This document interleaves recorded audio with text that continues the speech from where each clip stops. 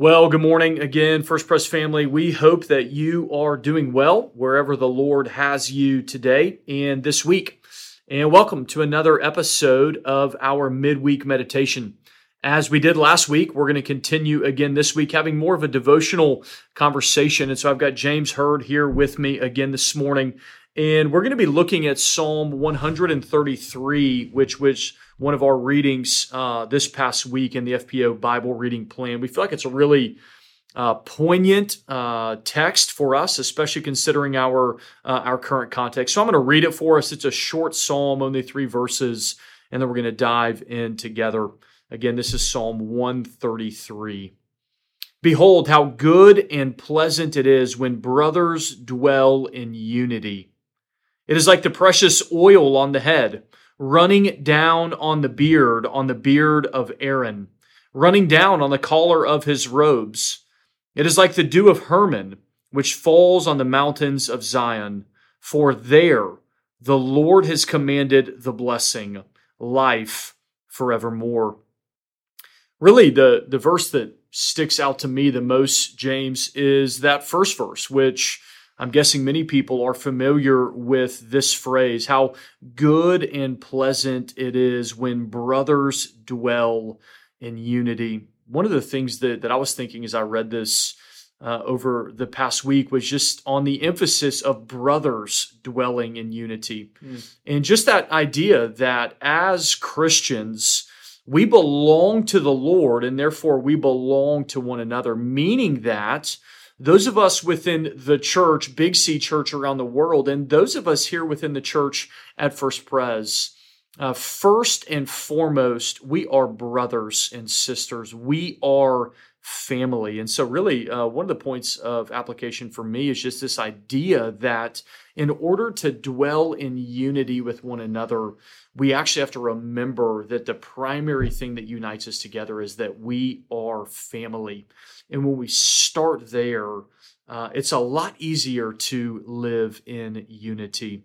What's some of the observations that you made as you read? Yeah, I mean, that's a great observation. I think that's one that we all really need right now for a lot of reasons. I was struck just reading this through.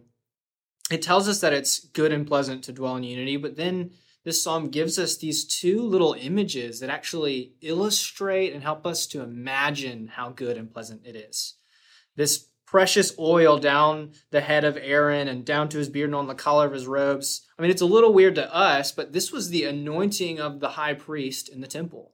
And so this was the leader of God's people in worship who's being anointed and set aside. And so that would have been a refreshing oil. It would have smelled really good for him. But then we also get this other picture of this dew from Hermon, it's actually snow-capped all year round. And so if you're standing at the Temple of Jerusalem and on a clear day, you look off in the distance, there's Mount Hermon with snow, and the dew that comes from it is this cool, refreshing wind on a hot summer's day kind of image. And those are just these really refreshing and pleasant images. And that's what this psalm is talking about. But when we are longing for a good and pleasant experience, and I think we always are doing that, right? As humans, we just want good and pleasant things. We're being told that these refreshing and pleasant experiences come from being with our brothers and sisters in Christ. That's really what I was kind of getting out of it, just looking here. Josh, back to you though. What do you think about this blessing? Like there's these good and pleasant images, but then this psalm ends with this really poignant and powerful promise of the blessing. What are you getting from that? Yeah. So I think a couple of things. Even just as you were talking, it made me think of something else that the Lord was kind of pointing to me of just how easy it is to not live in unity. And what I mean by that, we said that we've got to start with what unifies us, that we belong to the Lord and therefore that we belong to one another.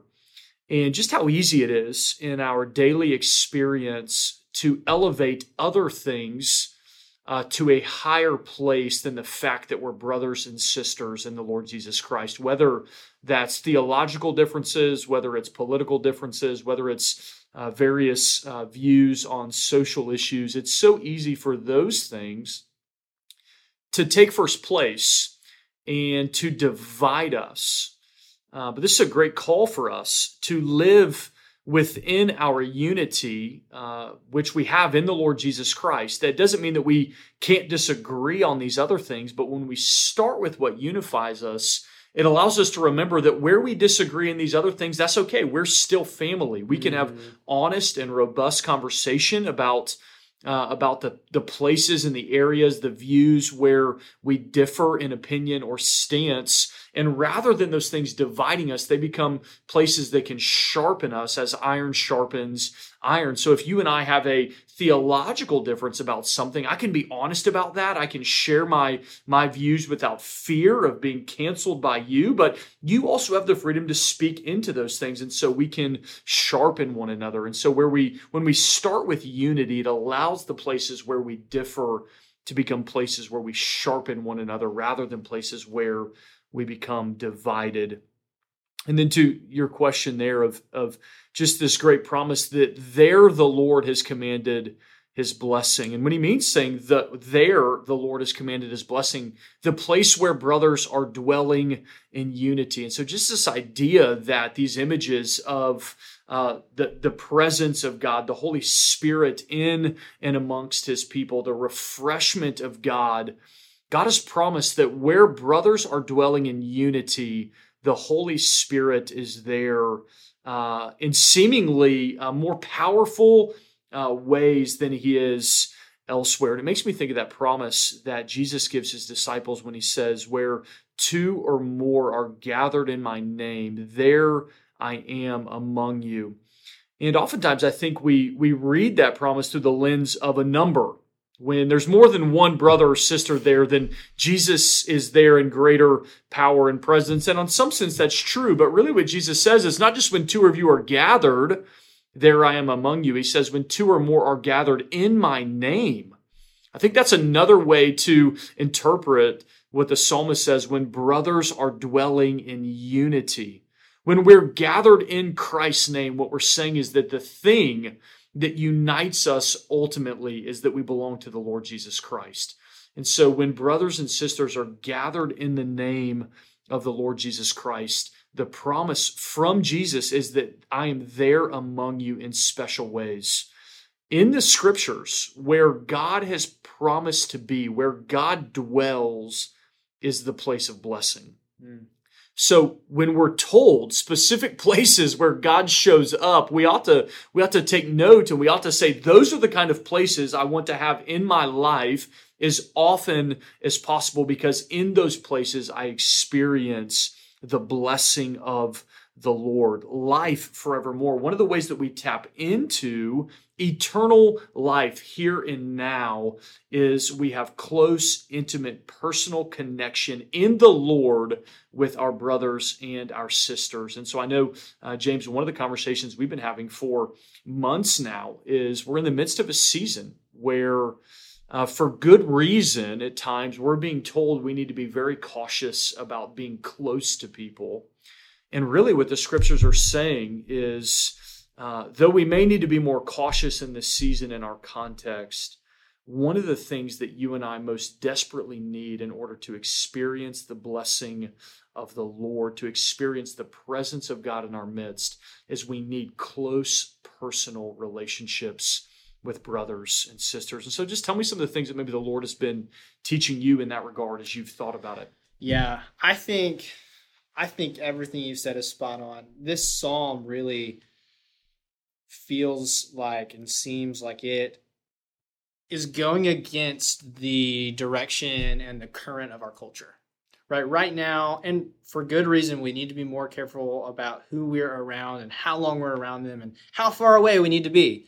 Right. And at the same time, that has always, we've been moving towards this as we are texting more and on social media and simulating connection rather than inviting people into our home over a cup of coffee, probably as much as people did before social media. And so I think what we are seeing here is a challenge about dwelling in unity, and that requires us to be with one another in humility, right? If one person is prideful and isn't going to listen to anybody else's opinion ever at all, it's kind of hard to dwell in unity. Right. And our culture is setting all of us up so that not just one of us, but probably all of us are being told that we're always right and other people are always wrong. And we need to fight against that. The Bible is calling us to humility all the time. And if we can't have humility, then we can't be in unity. And if we don't have unity, then we're going to miss out on lots of the blessing that the Lord promises. So that's kind of what I've been thinking about as just the deep need to be with people, not only because the Lord tells us to and because it's good, but also because it forces me to practice humility instead of pride. Knowing other people and being close to other people forces me to see when I'm wrong about things. That hurts a little bit. Don't really like that, but it is so important. Yeah, that's a great word. And even now, as you're saying that, just a verse that is coming into my mind is one of the first verses in Jesus' Sermon on the Mount in Matthew chapter 5, where he says, "Blessed are the poor in spirit. Blessed are those who recognize their own lack. Blessed are the meek." The scriptures tell us that God opposes the proud, but he gives grace to the humble. And when brothers and sisters humbly submit themselves to one another, seeking to love and serve one another, seeking to live in unity, then the great promise for us from Psalm 133 is that we'll be richly blessed. That's that same promise that the Lord Jesus Christ gives us, that where two or more are gathered in my name, there I am among you. And so we hope that this week and in the days ahead, we find ways to live and dwell in unity, which means we remember the thing that unites us first and foremost, that the Lord Jesus Christ has called us to himself, and that we fight against division, but also that we submit ourselves to the discipline of just gathering together with brothers and sisters where iron can sharpen iron. For there the Lord has commanded the blessing, life forevermore. Hope you have a good rest of the week. We look forward to being together with you again next week. Until then, see you.